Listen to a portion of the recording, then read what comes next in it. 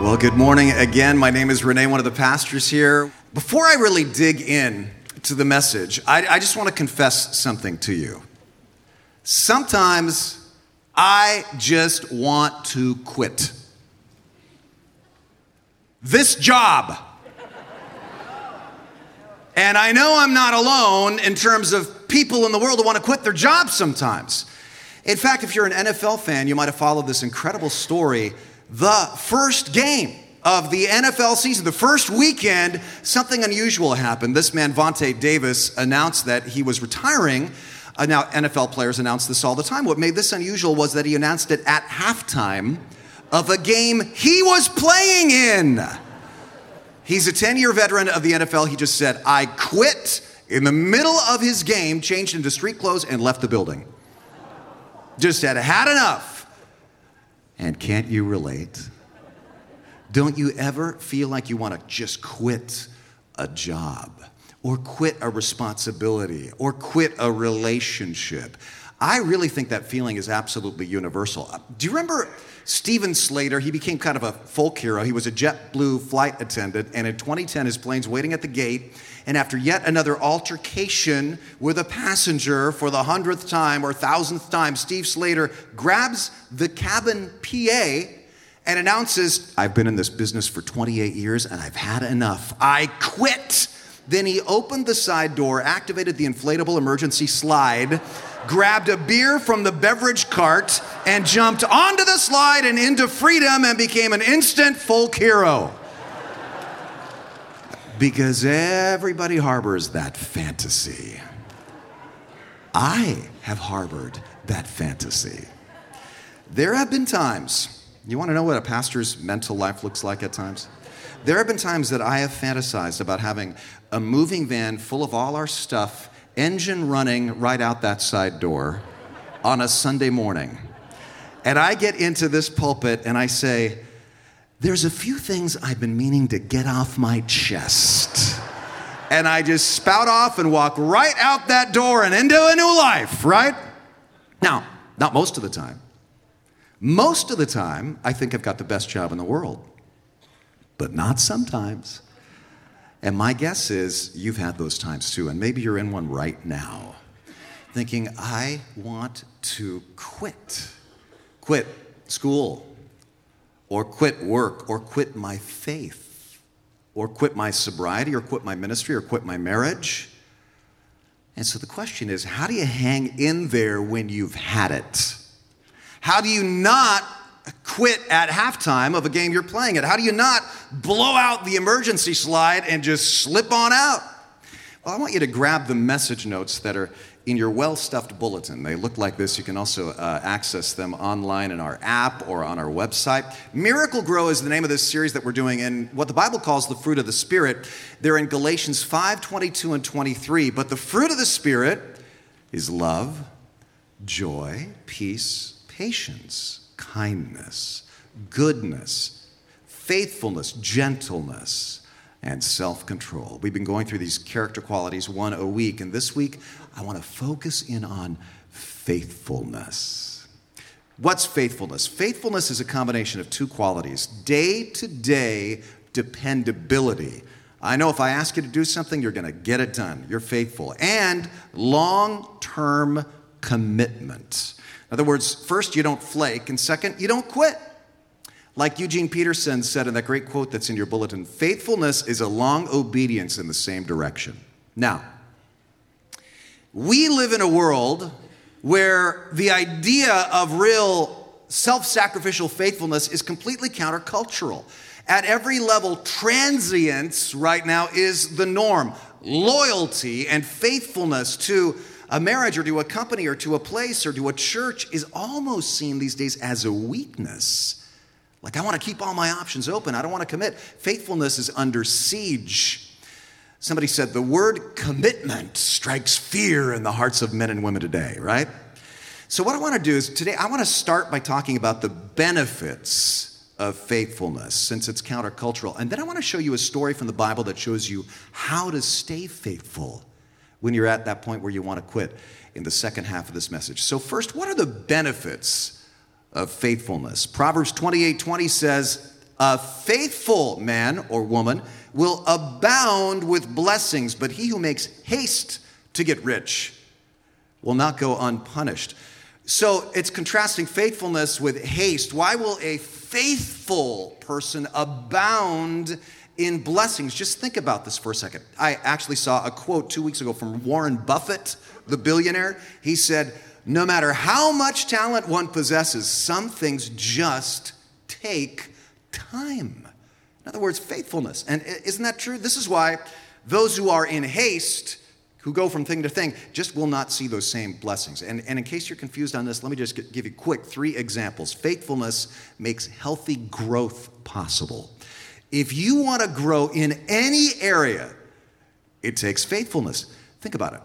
Just choose a goal that you might have. Getting into shape, improving your marriage, being a good friend, learning a new hobby, deciding to pursue a dream like writing a book or growing a garden. Any growth you want to see in your life in any area, anything, it takes faithfulness to get there.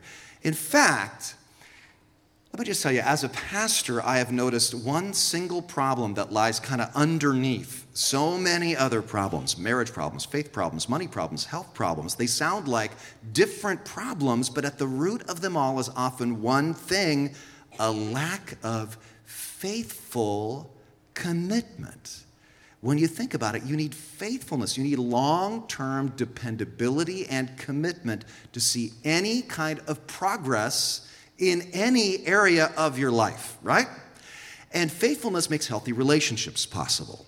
To really learn about each other and learn about ourselves and grow, we have got to stay in relationships. The problem is these days, long-term friendships are so hard. Everybody's so busy. Everybody's moving all the time. It feels like you just get to know your neighbors or coworkers, and the next week they're moving to Oregon or something, right?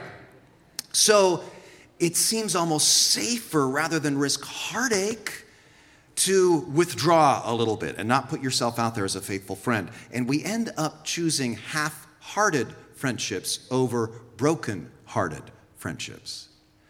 Of course, the problem is all you do when you're like that is you make acquaintances, but not real deep friends.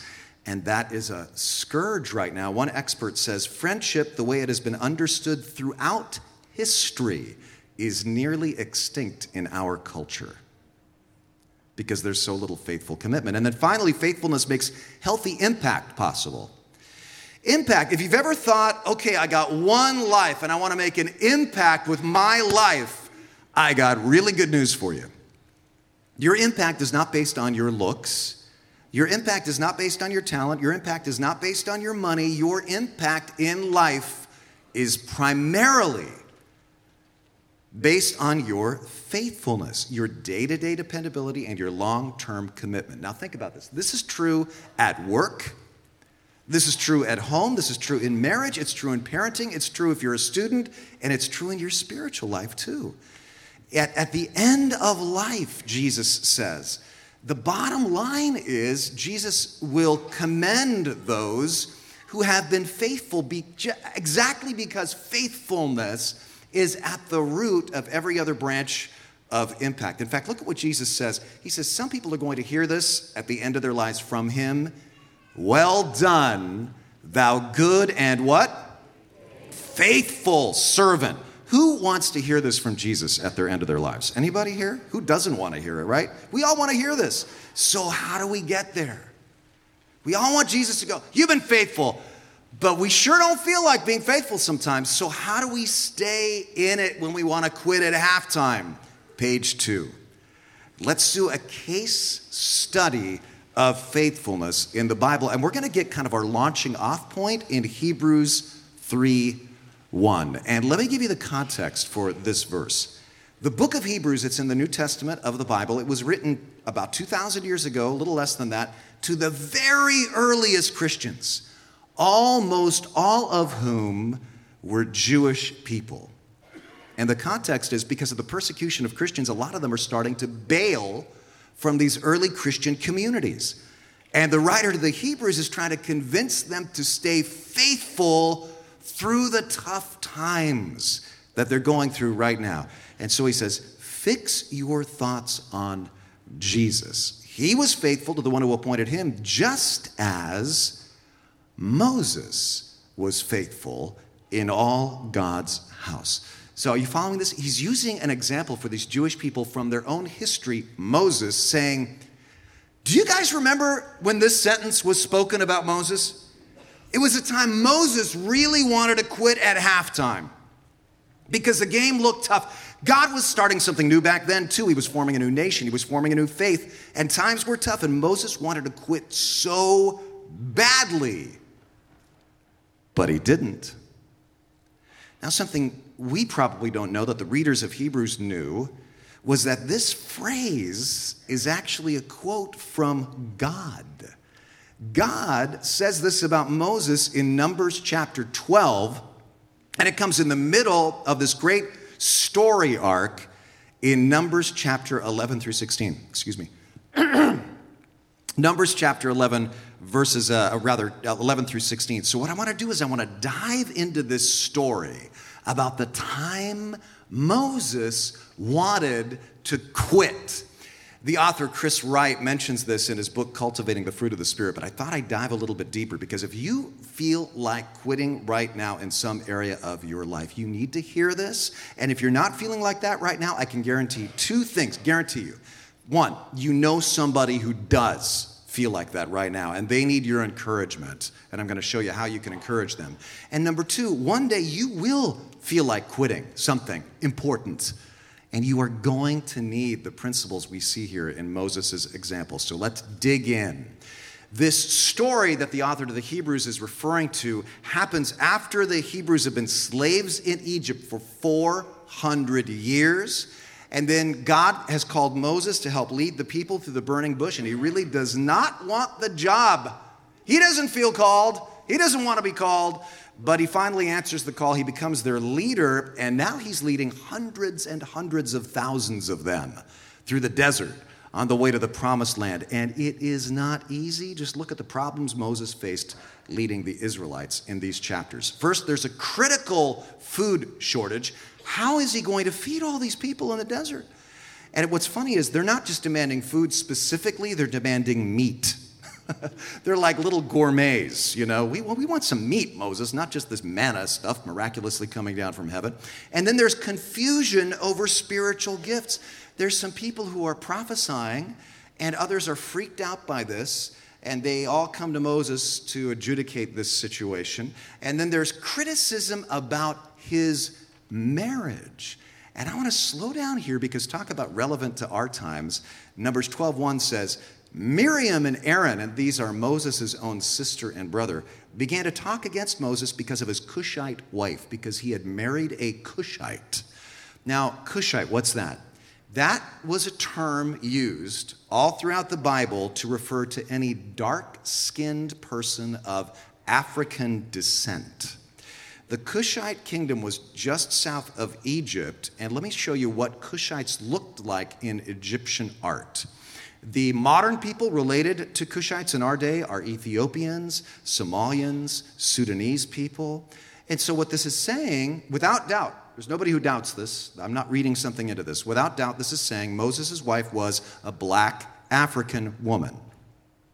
And people in his own family are talking. Kind of like the old movie, Guess Who's Coming to Dinner, right? And some of you know exactly what this feels like. Racial tension. So all this stuff is just mounting up that Moses is facing. And then there's discouragement and fear about the future. Moses sends out spies to check out the promised land. And what he wants to do is have the spies come back and have a big meeting with the people and have the 12 spies say, here's how we're going to take the land and go into our amazing future. But instead, they say, it's impossible. All but two of them say, we're doomed. We're doomed. Because we can't take the promised land and we're going to die in the desert. So everybody's all frustrated. And then there's grumbling and death threats and the mutiny of key leaders. I mean, wow! So how does Moses stay faithful when he has all these reasons to quit? And maybe you feel like you've got a long list of reasons to quit. Whatever it is you want to quit. Well, I see in this story 4 keys to faithfulness when I want to quit, and I mean when I want to quit. Because there's times when I want to quit. And I am encouraged by principles I see in this story. So whether you want to quit a ministry or quit a job, quit a relationship or anything else, before you jump onto the inflatable emergency slide with a beer, do these things, all right? Number one, reveal my frustrations to a trusted advisor. That's important. Don't kind of emotionally vomit over everyone, but do find someone to talk to when you feel frustrated. Why? Because when you say stuff inside your own head, you have all your list of reasons, it sounds brilliant. But when you say your internal monologue out loud, you start to see certain patterns emerge. You start to see how you're repeating yourself in maybe kind of a nonsensical way. You start to see the fallacies of your own logic. Let me show you what I'm talking about. Look at the speech Moses gives to God, starting in Numbers 11:11. And it's almost written like a comedy. He says, "What have I done to displease you that you put the burden of all these people on me? Did I conceive these people? Did I give them birth? Why do you tell them to carry them on my arms as a nurse carries an infant?" What he's saying is they're a bunch of babies to the land you promised on oath to their ancestors. He's like, God, you promised to their ancestors. I didn't promise. Why is this my problem now? Plus, where can I get meat for all these people? They keep wailing to me, give us meat to eat. I can't carry all these people by myself. The burden is too heavy for me. And then he says, Lord, if this is how you're going to treat me, please go ahead and kill me if I have found favor in your eyes. In other words, God, if you like me, you'll kill me. That's how bad I hate this job. Now, does anybody notice the phrase he keeps repeating? He says it 4 times in 4 verses. These people. It's this us versus them mindset. Now listen closely. I can almost guarantee you that when you want to just quit, you start thinking exactly like Moses. It's me and it's these people. It's kind of like this chart, which I adapted liberally from the famous book, Leadership and Self-Deception. Look at this chart on the screen. There's me, then there's these people. I am productive. They are lazy. I am hardworking. They're complainers. I am earnest. They are fakers. I am important to this company and this family and this church. They're deadwood. They're dead weight. In other words, me good, these people bad. That's what it boils down to. Often when you want to quit, this is your thinking. And here's the thing. Anytime you start thinking like me versus these people, what's happening is you're starting to villainize them. You're starting to demonize them. And watch this. Then everything they do and say, you interpret through this grid.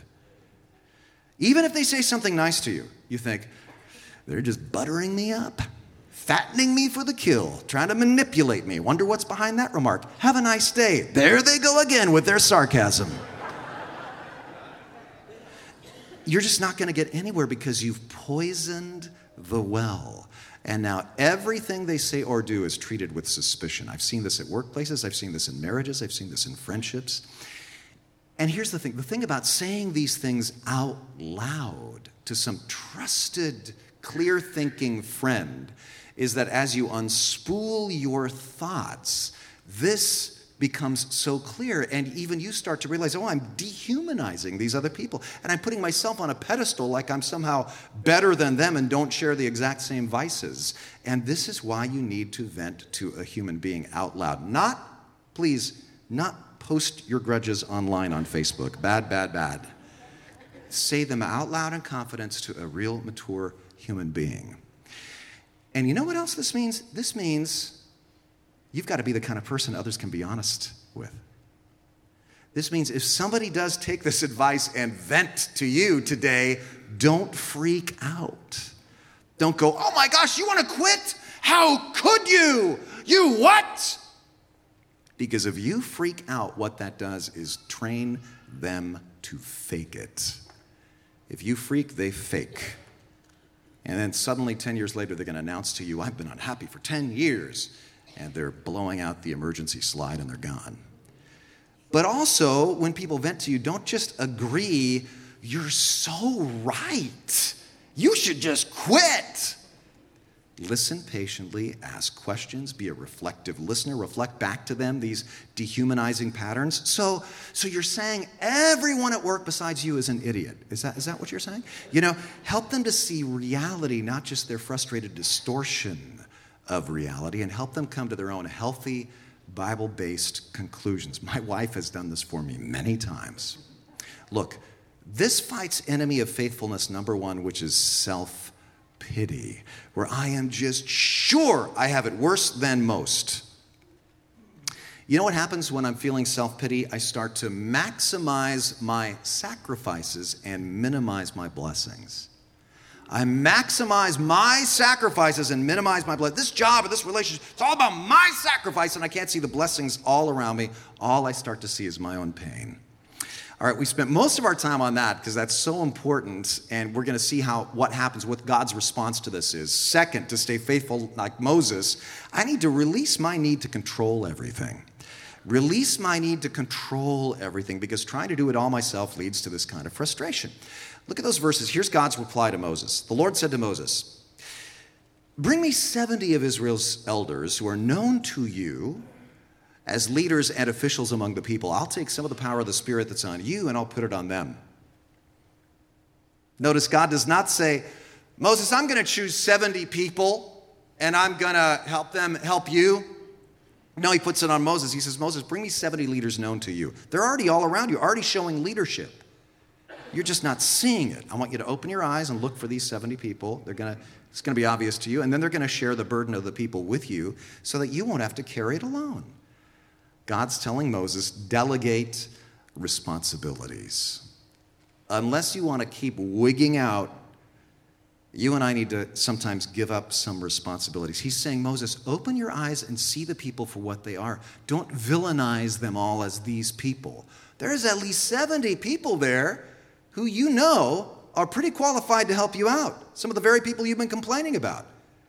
And we all need to hear this. But now I want you to watch this. Something funny. This is one of those stories of the Bible that's so great, yet for some reason most of us don't know it. Something funny happens. Moses calls for 70 people, but apparently two of them, two guys, and I'm thinking they were probably brothers because their names rhyme. And you know how parents do that sometimes because they think it's so brilliant and the kids are mad at them for the rest of their adult lives, Yeah, I'm Larry. This is my brother Harry. That sort of thing. Because these are two guys named Eldad and Medad. I'm Eldad, this is my brother Medad. And they don't come along. They stay at home. It doesn't say why. Maybe they're sick. Maybe they just don't feel like this. And watch this. When the Spirit of the Lord comes upon the other 68 guys with Moses, a mile away, the Holy Spirit also simultaneously fills Eldad and Medad back on their couches in their tents. And it says, a young man ran and told Moses, Eldad and Medad are prophesying in the camp. And Joshua, son of Nun, who had been Moses' aide since youth, spoke up and said, Moses, my Lord, stop them. And I love Moses' response. Maybe this came from a place of fatigue, but actually it's pretty healthy. But Moses replied, are you jealous for my sake? I wish that all the Lord's people were prophets and that the Lord would put his Spirit on all of them.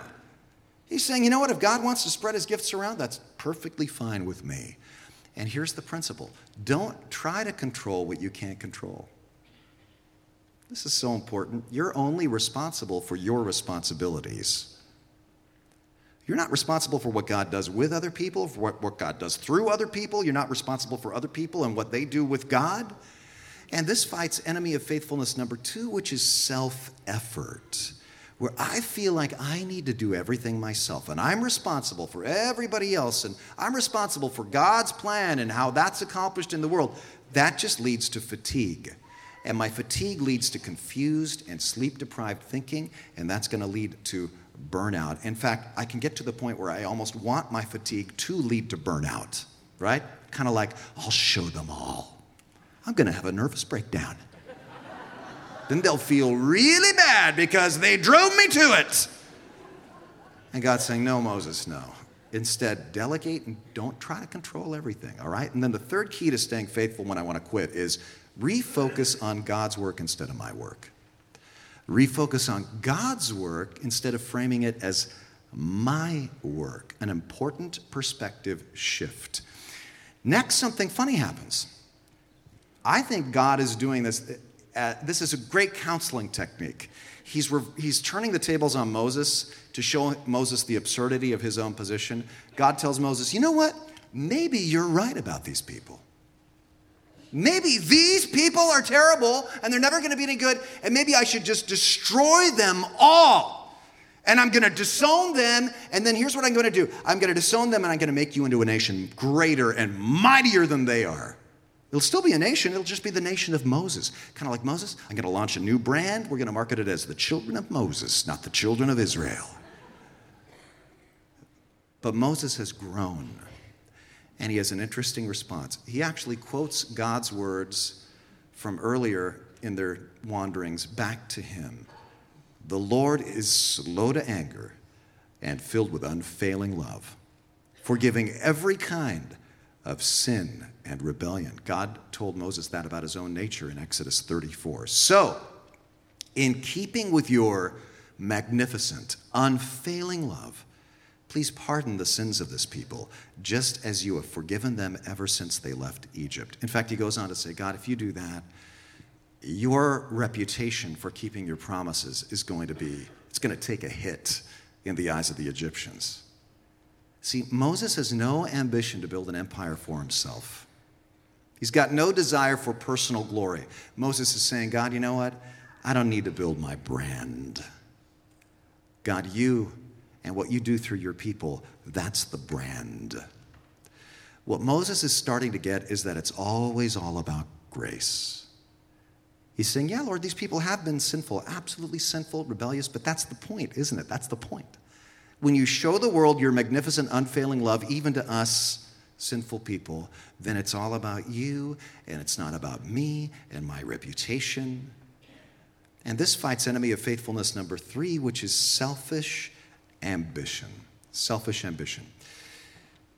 We all need to remember that whatever's frustrating us, it's not about my reputation.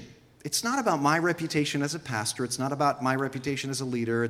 When my kids behave, I shouldn't get frustrated thinking it's all about my reputation as a parent, No. When I realize that staying faithful means I'm going to get a ringside seat to seeing God work through the lives of very imperfect people, then that is exciting. And that means I can let go of the results and say, God, it's not about me. It's all about you and your grace in people's lives who are very imperfect. And grace is messy sometimes, and grace is frustrating sometimes, and grace is confusing sometimes, but that's how God works. And so you can say, God, I don't care if other people think I'm a bad pastor or a bad parent or whatever. It's not about me anyway. I'm just going to stay faithful so that I get a ringside seat to you doing miracles. I have to tell you something very personal. And I'm not thinking about any particular pastor here, but I feel sorry for the pastors I've seen in my time here in Santa Cruz who've come and gone in a year or two. Because what happens is they might go to another church and get frustrated and leave in a couple of years, and that becomes a pattern in their ministry.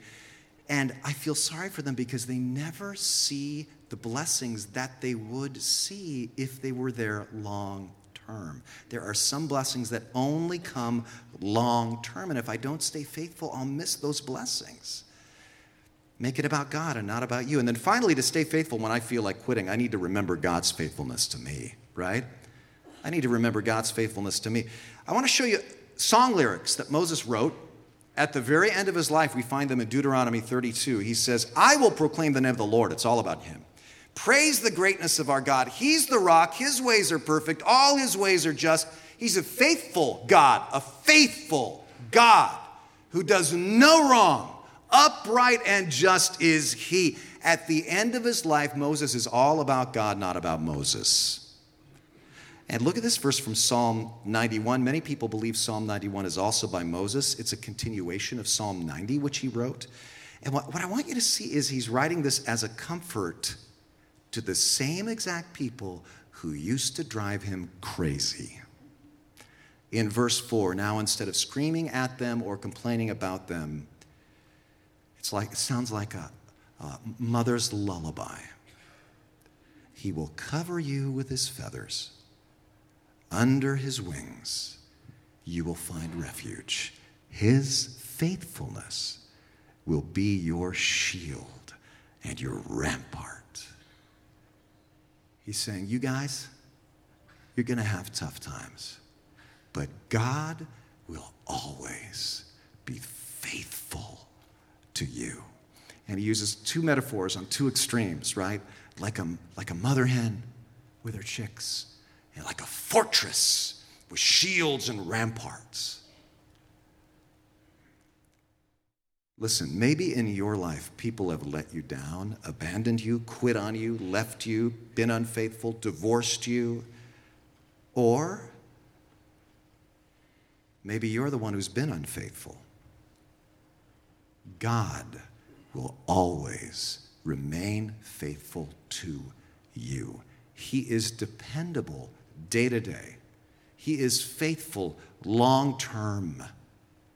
In fact, try this. This week when you go through a tough time and you feel like quitting, try saying out loud to God, God, I know I can depend on you. In fact, say that sentence out loud with me right now. God, I know I can depend on you. One more time. God, I know I can depend on you. This fights enemy of faithfulness number 4, self-focus. This is what it all comes down to, really. Remember back in Hebrews 3:1, the writer to the Hebrews says, fix your thoughts on Jesus. He was faithful. You focus on Jesus, and you remember how on the cross, he remained faithful even unto death, where he died for my sins. And what that does is it reveals all my complaints against other people for the impatient and self-focused thoughts that they are. Listen, I know there are people in this room right now who just want to quit. You have had enough. But I'm telling you, don't quit at halftime. See, the difference between you and Vontae Davis is his team went on to lose the game. But focusing on Jesus reminds you, at halftime, it looked pretty bad. Jesus was dead.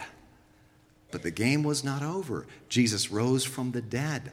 And the promise of the resurrection means that God has the power to resurrect your dead hopes, your dead career, your dead dreams, your dead marriage, your dead anything. The game is never over for God. It's only halftime. Don't give up now and miss the miracle, you know? Here's the key question. What will I choose to focus on? What will I choose to fix my thoughts on? All the problems, all the irritations, all the annoying and disappointing people. In other words, all the reasons to quit. If that's what you're looking for, that's what you're going to find. In any marriage, any job, any church, any friendship. Or will you focus on Jesus and what he has done and will do and can do in your situation by his grace? Don't quit. There's a lot of game left for him to do miracles. Let's pray together. Would you bow your heads with me?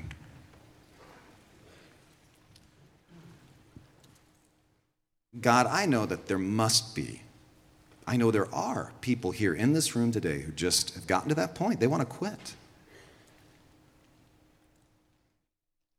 And I pray that your Holy Spirit right now would just come upon them and that you would strengthen them. And I pray that you would help them and all of us to refocus on you and to remember your faithful love toward us. And instead of living in haste like our culture does, what we want to do is we want to reap the rewards that can only come through faithfulness. And maybe some here this morning may want to pray for the very first time, Lord, I am not always faithful, but you are. And so today I want to commit myself, surrender myself to you, the faithful one. Maybe for the very first time or maybe as a recommitment. Some want to say that and just say, I want to place my faith in you out of gratitude for your faithfulness to me. In Jesus' name I pray, amen.